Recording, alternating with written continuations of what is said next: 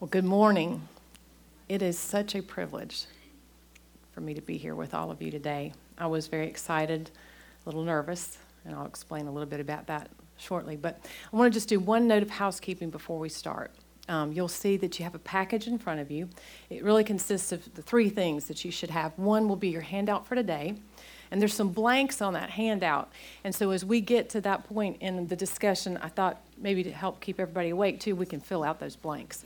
So you will also see on that handout, there are a number of Bible verses and some quotes that I've come across that are really special to me.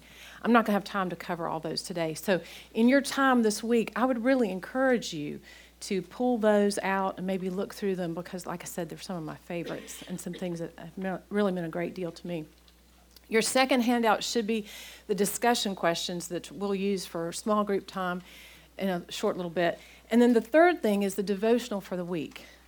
And that devotional, I really tried to break it up into three things. There's some questions that I've had to ask in my life. There's some scripture references because I feel like the best way to know our Savior is to just bathe in His Word and to really study it and think about it and ponder it and consider it. And then there's a slot there for what I call prayer journaling. And my mom has always encouraged this with me because she said, if you can sit and think about what you want to write, that's such a great way to go before the throne because it's not just you spit it out, but you're really thinking about what you're saying. So I would really encourage you this week to prayer journal. Maybe it's not every day, but at least try to do it one time. So with that, I'd just like to pray, and then we'll get started. Dear Heavenly Father, thank you so much for this opportunity. I pray that the words that I speak today would not be mine, but would be yours. I pray that each woman here would just feel more in love with her Savior when she walks out today. We thank you for this time and this opportunity to come before you and just learn more about who you are and just the great God and King that you are. We ask all these things in your precious Son, Jesus' name. Amen. Well, when Rose asked me to speak, I had this flashback moment of a speaking engagement I had a long time ago in Norfolk, Virginia. This has nothing to do with my faith, but my family likes to tell stories, so this is a story. At that time, I was serving as an engineer, and I had to do a lot of training on board Navy vessels where I would teach young sailors how to operate equipment. And so I was a newlywed, and my husband and I were on a very tight budget, probably more inflicted by him. I tended not to think about money. But at any rate, at that time I was getting my hair highlighted, and I enjoyed getting it highlighted, but I felt like maybe that's something I should curb. Well, my husband, he was very patient, very kind, and he said, I can do that. I can do that for you, honey. And I said, really? This is good. I'm excited. So back in the 80s was when a lot of hair highlights were done with that cap that would go on your head. It would just glue to your head, had 10 billion holes in it, and they would pull the hair out. So my husband very patiently helped me get the cap on, and he began to pull my hair. He was pulling and pulling and pulling. And I walked in the bathroom. I remember looking in the mirror. I went, oh, my gosh, you have done an amazing job. No hairdresser has ever pulled this much hair through the cap. I am impressed that you had such patience. Well, kind of a sideline along with this story was that back in the 80s, this was when Madonna, kind of telling my age, she was making a big splash, and she had this white blonde hair. I mean, really white blonde hair. So you're probably starting to connect the dots with this story. At any rate, I pulled the cap off and realized I had no color in my hair left. No color at all. I was white blonde. Mortified, because I knew the next day I had to go to work. I was going to have to go on board this Navy ship and speak in front of this group of people, and I was going to look weird. So my husband said, no worries, you'll be fine. He said, this is chemicals. We can reverse this. So he said, we'll go to the drugstore, we'll get color. So we went to the drugstore, combed the aisles, figured out what we wanted to get, came home, applied the color, and waited. Well, rinsed everything out, and I was a flaming redhead. And I mean, it wasn't, I mean, I love redheads. Lucille Ball is a hero of mine, Anne of Green Gables. But this was the color of red that's in Pastor Tuck's, his clown wig. I mean, it was bad. It looked so fake. So at that point, we just had to leave my head alone. And so I went to bed, went to work the next day, got up in front of a large group of people, and I mean, they just looked bewildered. What did she do to herself? What has happened? So with that, I can tell you, at least my hair's not going to distract you today. I mean, I still have chemical help, but I'm not looking like I did back then. Well, now that we've eliminated hair color problems, I have another disclaimer. I have never spoken in front of a Bible study. Never spoken in front, really, of my Sunday school class. Really never had the opportunity. So when Rose asked me, I was kind of astounded and very fearful. I thought, I'm no Beth Moore, I'm no Ann Voskamp, I'm no Priscilla Shire. I'm nowhere near the women that I've had the privilege for over 20 years to be able to sit under and just listen and just absorb. And I felt so humbled and just very afraid. And on top of that, you know, when she mentioned the topic of eternal life, I thought, oh, I got to get my ducks in a row. So I Google. Eternal life comes up, and there's like 10 billion things out there. There's articles, there's sermons, there's notes, there are Bible studies, and they're on a wide range of topics, from God's wrath to our salvation. And I thought, I don't know if I can do this. This is just, what am I going to be able to say? How am I going to put this together? How am I going to organize this to make it in any way, shape, or form something that could be presented? So my prayer has really been, how could God use this for his glory? And after much prayer and some counsel with some women who know me very well, they just said, Beth, just tell them what God has been speaking to you the last 5 years especially. Just share with them about what you've learned. And so my prayer today is that despite my lack of experience, that this can be used for God's glory.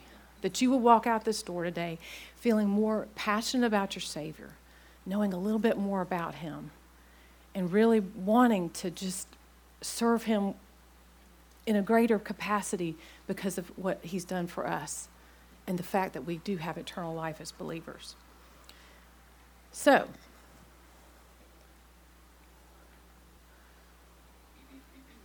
let's get started. The picture in front of you was taken, is of my family. It was taken about 8 years ago in the Canadian Rockies.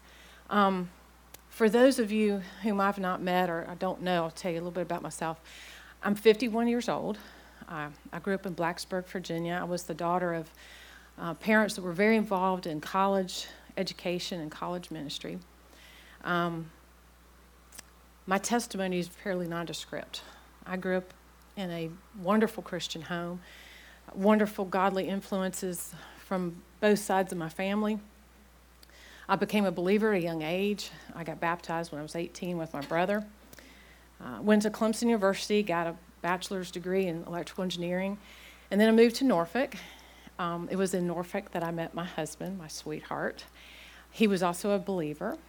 We got married in 1988, went to grad school, and I got a master's degree in engineering management, and life was easy. Life was really good. We moved to Mount Pleasant in 1994. We joined East Cooper Baptist, and we began having more children. We had lots of girls, ran out of girls' names because we kept having girls. So all my children's middle name is Ann because I just couldn't think of other girls' names. And we began that roller coaster that I know all of us have been on where, you know, it's just a series of events. You're raising children. For me, I was homeschooling. We had church activities. We were working. We were doing house projects. We had kids' birthday parties, kids' activities, carpool, the whole gamut. And life was good for me. It was really good. It was consistent, it was controlled, and it seemed to be mapped out by my planning. So going back to the picture, I remember my embarrassment with my husband when he wanted to take the picture this way. And he was just sure that this photo had to be where we were going to be looking out at that magnificent view. And I remember it was one of those situations, I know everybody has them with their husband, when you're kind of going, oh gosh, do we have to do it this way? The waiter's going to think we're weird. I want to see the girls' faces. I don't want to see everybody's back end. And so I just remember kind of balking, and now I kind of regret that. But thankfully, my husband was persistent. He said, it's got to be done this way. And so this is our photo. And little did I know at that time what God had in store and what he was getting ready to call us to do in just a very few years. On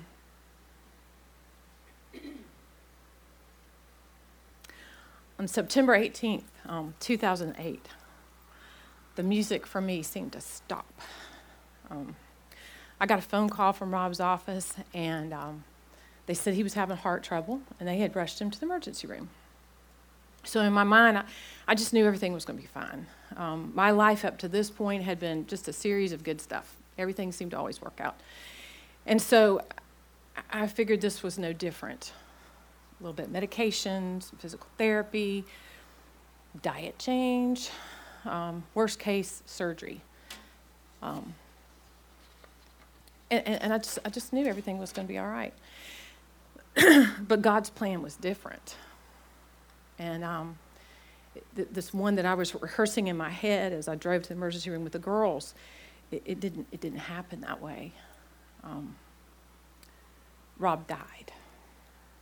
I never got to talk to him again. And he was gone. And I remember my first response was just, no, God, not this. Let me bargain with you. Just don't do this. And I remember thinking, I can't do life without Rob. I mean, he was my best friend, and we were in this together. What was I going to do with these three girls? And it was just unbelievable. But I know that many of you know that sting of death. And I don't want to stand up here today and present that my situation is any worse than anybody else's. I mean, everybody's got their bear, and this was mine at that time.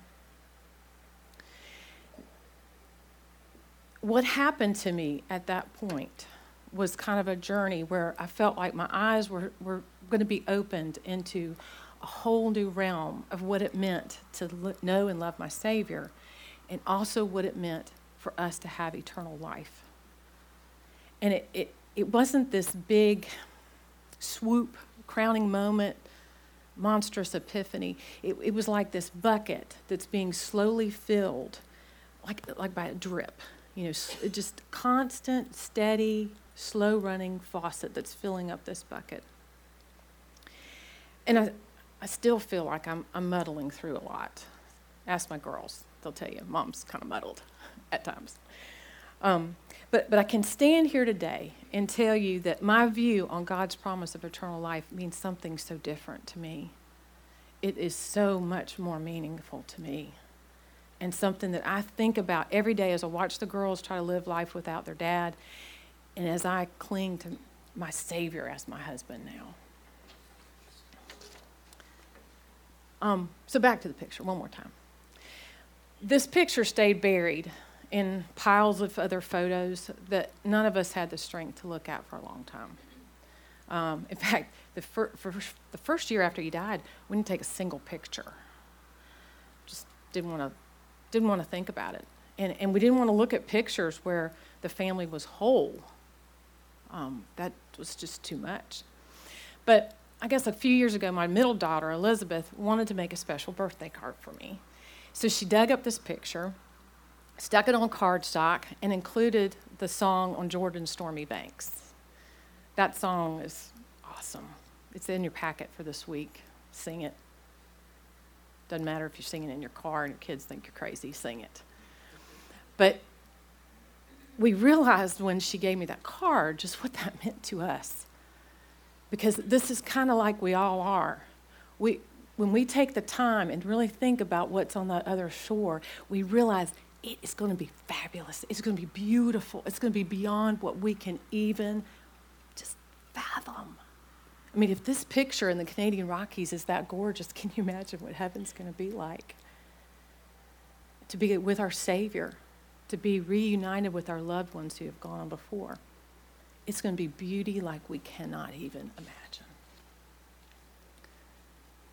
So basically today, if you get your handout out, there were really 3 things I wanted to share with you concerning eternal life. These 3 things somewhat parallel, I feel like, the journey that I've had in the last 5 years, kind of the different stages and steps that God seems to have brought me through. So the very first blank you'll see, we're going to fill it in with comfort provided by the promise of eternal life. So comfort provided by the promise of eternal life.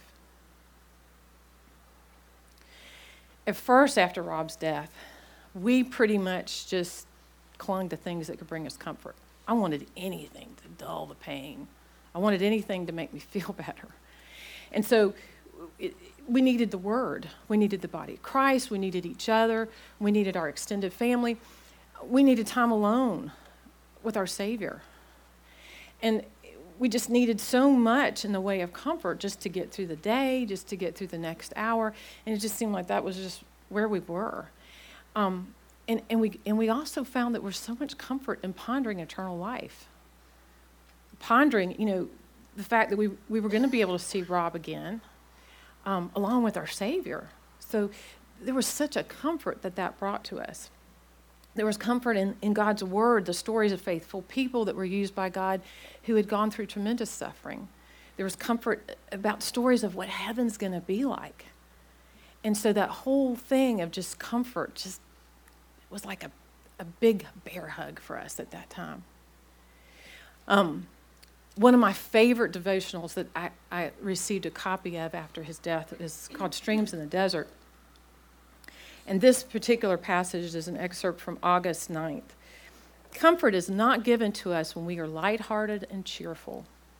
We must travel the depths of emotion in order to experience comfort, one of God's most precious gifts. And then we must be prepared to become co-workers with him when the shadows of night, needed night, gather over the garden of our souls, when leaves close up and flowers no longer reflect any sunlight within their folded petals. And when we experience even the thickest darkness, we must remember that we will never be found wanting, and that the comforting drops of heavenly dew fall only after the sun has set. Tim Keller, in his book, In Walking with God Through Pain and Suffering, one of my favorite quotes, you don't really know Jesus is all you need until Jesus is all you have.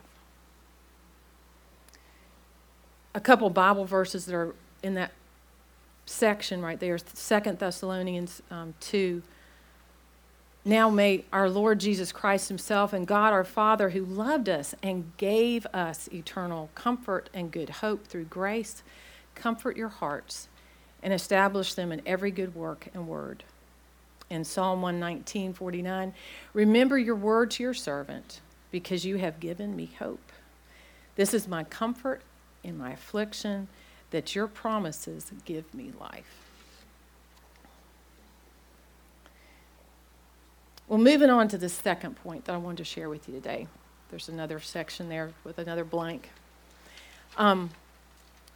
There's hope found in the promise of eternal life. There's hope found in the promise of eternal life. Gradually over time, and I can't really put a date on it. It just was kind of a gradual thing.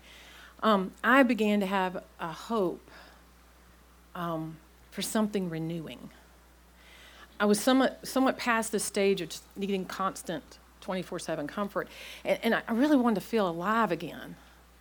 I wanted to have a sense of purpose in my life. I wanted to figure out what's the new normal, what does it look like, and how is God going to use me? And I began to just have these things on my heart, but I couldn't really process them.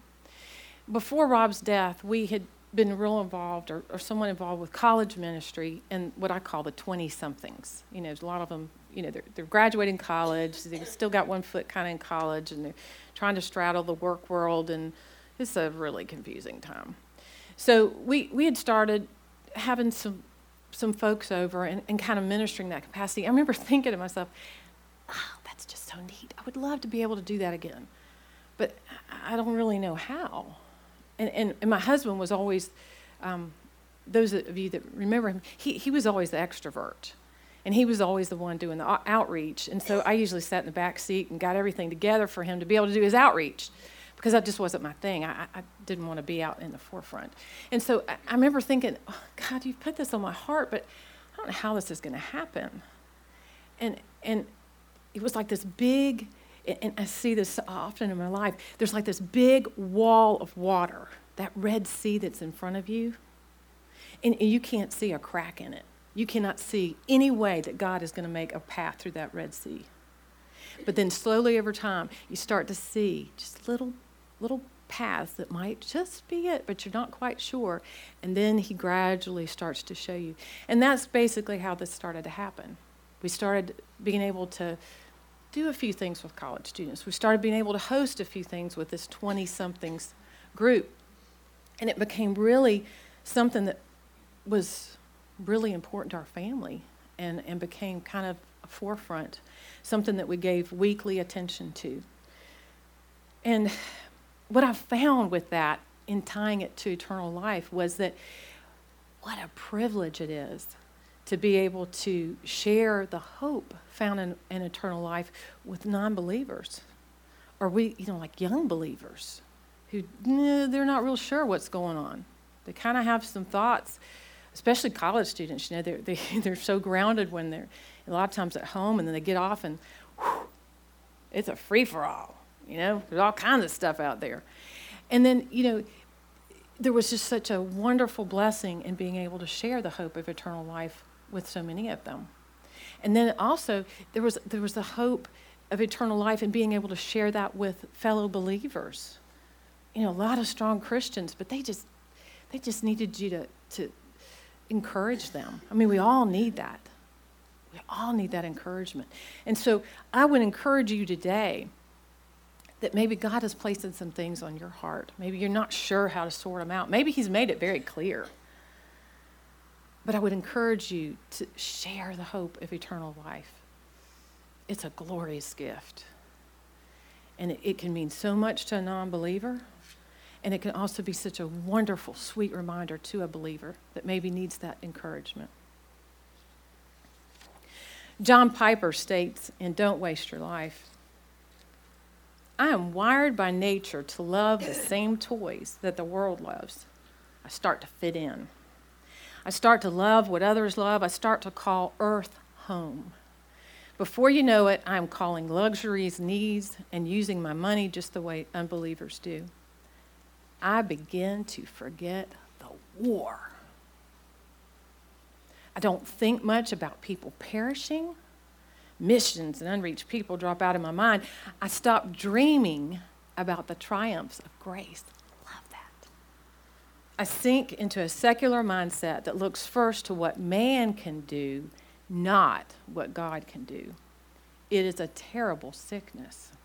And I thank God for those who have forced me again and again toward a wartime mindset. Psalm 37:18. The Lord knows the days of the blameless, and their heritage will remain forever. Psalm 49. But God will ransom my soul from the power of Sheol, for he will receive me.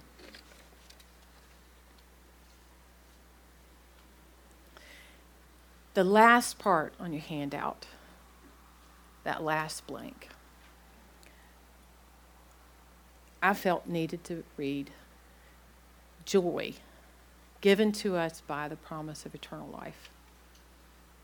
Joy given to us by the promise of eternal life. This is kind of the place where I am today. And I can honestly say that I consistently grasp the joy of my eternal life with Christ. Joy is sometimes a struggle for me still. I see joy sometimes. Sometimes I feel it. But it's still a struggle for me. But I will tell you, it is something that God, He's winning that battle in my life. And it's Him. It really is. The last thing I want to really share with you today is that there are 3 things that have helped me with this battle, kind of above and beyond the obvious. I mean, joy comes in reading God's Word and studying who He is. Joy comes in being with fellow believers and having opportunities to worship Him and to come together. Joy comes from just thinking about His goodness and His greatness.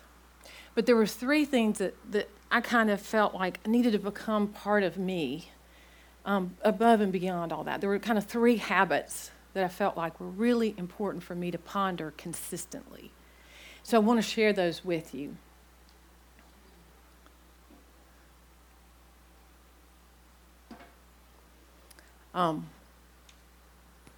This is something I just love. This was a picture that was taken the last Christmas Day we were with Rob.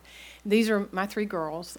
Catherine is now 21, and as Rose mentioned, she's graduated, and so many of y'all have been amazing in her life to really welcome her back to Charleston and help her kind of figure out life at this point in life.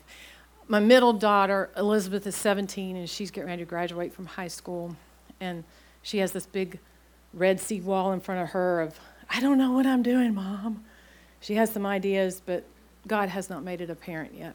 And then my youngest is Rebecca, and she is 13 and a freshman in high school now. And I put this picture up because this picture makes me smile every time.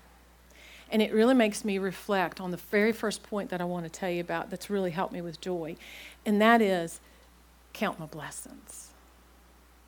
My grandmother was very instrumental in my life, and she was a widow for a good portion of the remaining years of her life. And she was the one that would always just tell me in her Southern Virginia accent, count your blessings. Count them. And for me, that's been so helpful because I thank God for His faithfulness. I thank Him for the eternal life that I have with Him, the promise that we're going to be with Him and our loved ones in heaven. I ponder God's goodness. And as I start thinking about all these things, joy is just imminent. It just happens. And a thankful heart can be so healing. The second thing I want to tell you that I have to ponder is my dash. And when you see this on the handout, a lot of y'all are going to, y'all are going to get it. It's going to be the women that didn't get to come today that are going, what's that dash thing? What's she talking about? Well, the dash is really cool. A long time ago, really shortly after Rob's death, I was sitting in a church, and this church has a graveyard right outside of it. And so every time church would let out, you would cut through the graveyard, and that was very humbling. I kind of need that more often, to be honest with you. And the preacher's message that day really stuck with me. I was still kind of reeling from just missing Rob, and I was starting to get that kind of hope feeling of, what am I supposed to do now, God? What's my life supposed to consist of? And his message that day had basically said, what are you going to do with your dash? Every gravestone out there has a birth date. Everybody here's got a birth date. And everybody here is going to have an end date. Death is inevitable. We will not escape it. But what is it that you're going to fill in with your dash? That dash that's right there in the middle between your birth and your death. What are you going to do with that dash? And so, for me, sometimes when my joy is just really a struggle, I ponder that dash. What legacy are you and I going to leave behind? What will we be remembered for after we're gone? Who will you or I have influenced in that dash? How will we have lived out a life that's pleasing and honoring to Christ in that dash?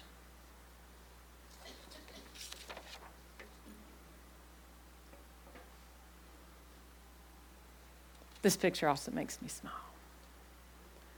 And this is the third point I wanted to leave you with today before we close.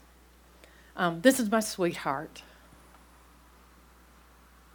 I think about him a lot. I think about him like this morning when I had a ton of laundry that was staring at me. There were dirty dishes in the sink. The cat threw up. There's just a stack of bills. There's house projects. And I think, what's he doing right now? What's he doing with his Savior? Man, it must be incredible. But one of the things that has helped me just with my joy is to think about one of my husband's favorite quotes. And you'll find this in your devotion too. It's at the very end of the week. I figured, let's end strong. But my husband used to say, if you're going to be a bear, you be a grizzly.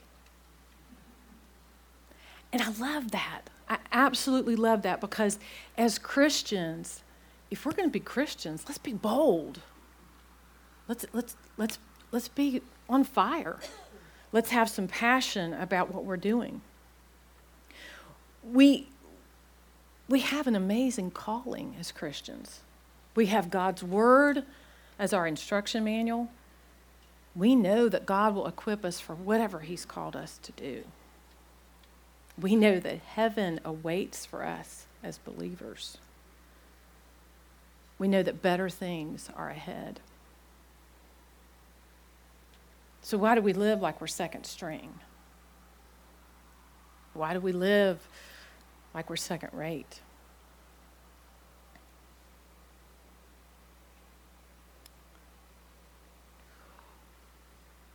When my daughters fly out the door,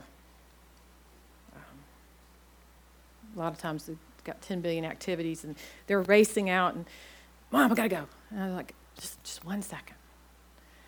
And one of the things I love to tell them before they leave, I look at them and I say, remember, you are a daughter of the King of glory. You are a daughter of the King of eternal life. You are the God. You are the daughter of the King of the universe. You are a daughter of the King, the one and only. So you live like it.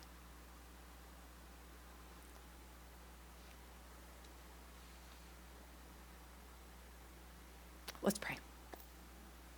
Dear Heavenly Father, I thank you so much for helping me with this today. I just thank you for giving me the strength to even stand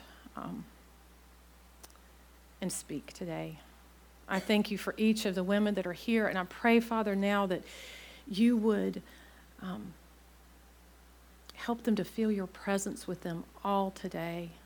I pray that you would equip them in ways to just fulfill the calling you've given them in a mighty fashion. I pray that they would have a passion to influence those that are around them, the people that are in their circles of influence. Father, I pray that you would give them a boldness and an encouragement to do what you've called them to do. I thank you for your gift of eternal life and what that means to us as believers. I thank you that we will reside with you in heaven for eternity. And I pray now, Father, that as we wait to be able to see your face, that you will not allow us to waste our time, that you will allow us to run the race that you've set before us with passion and with energy. I pray, Father, for those that need restoring today, that you would just work in their lives to restore their hope, work in their lives to comfort them wherever they are in the journey. I pray, Father, that you would just give them whatever they need. Father, we give you glory. We thank you for who you are and for the work that you allowed to happen through your Son, Jesus. And we ask all these things in your precious Son, Jesus' name. Amen.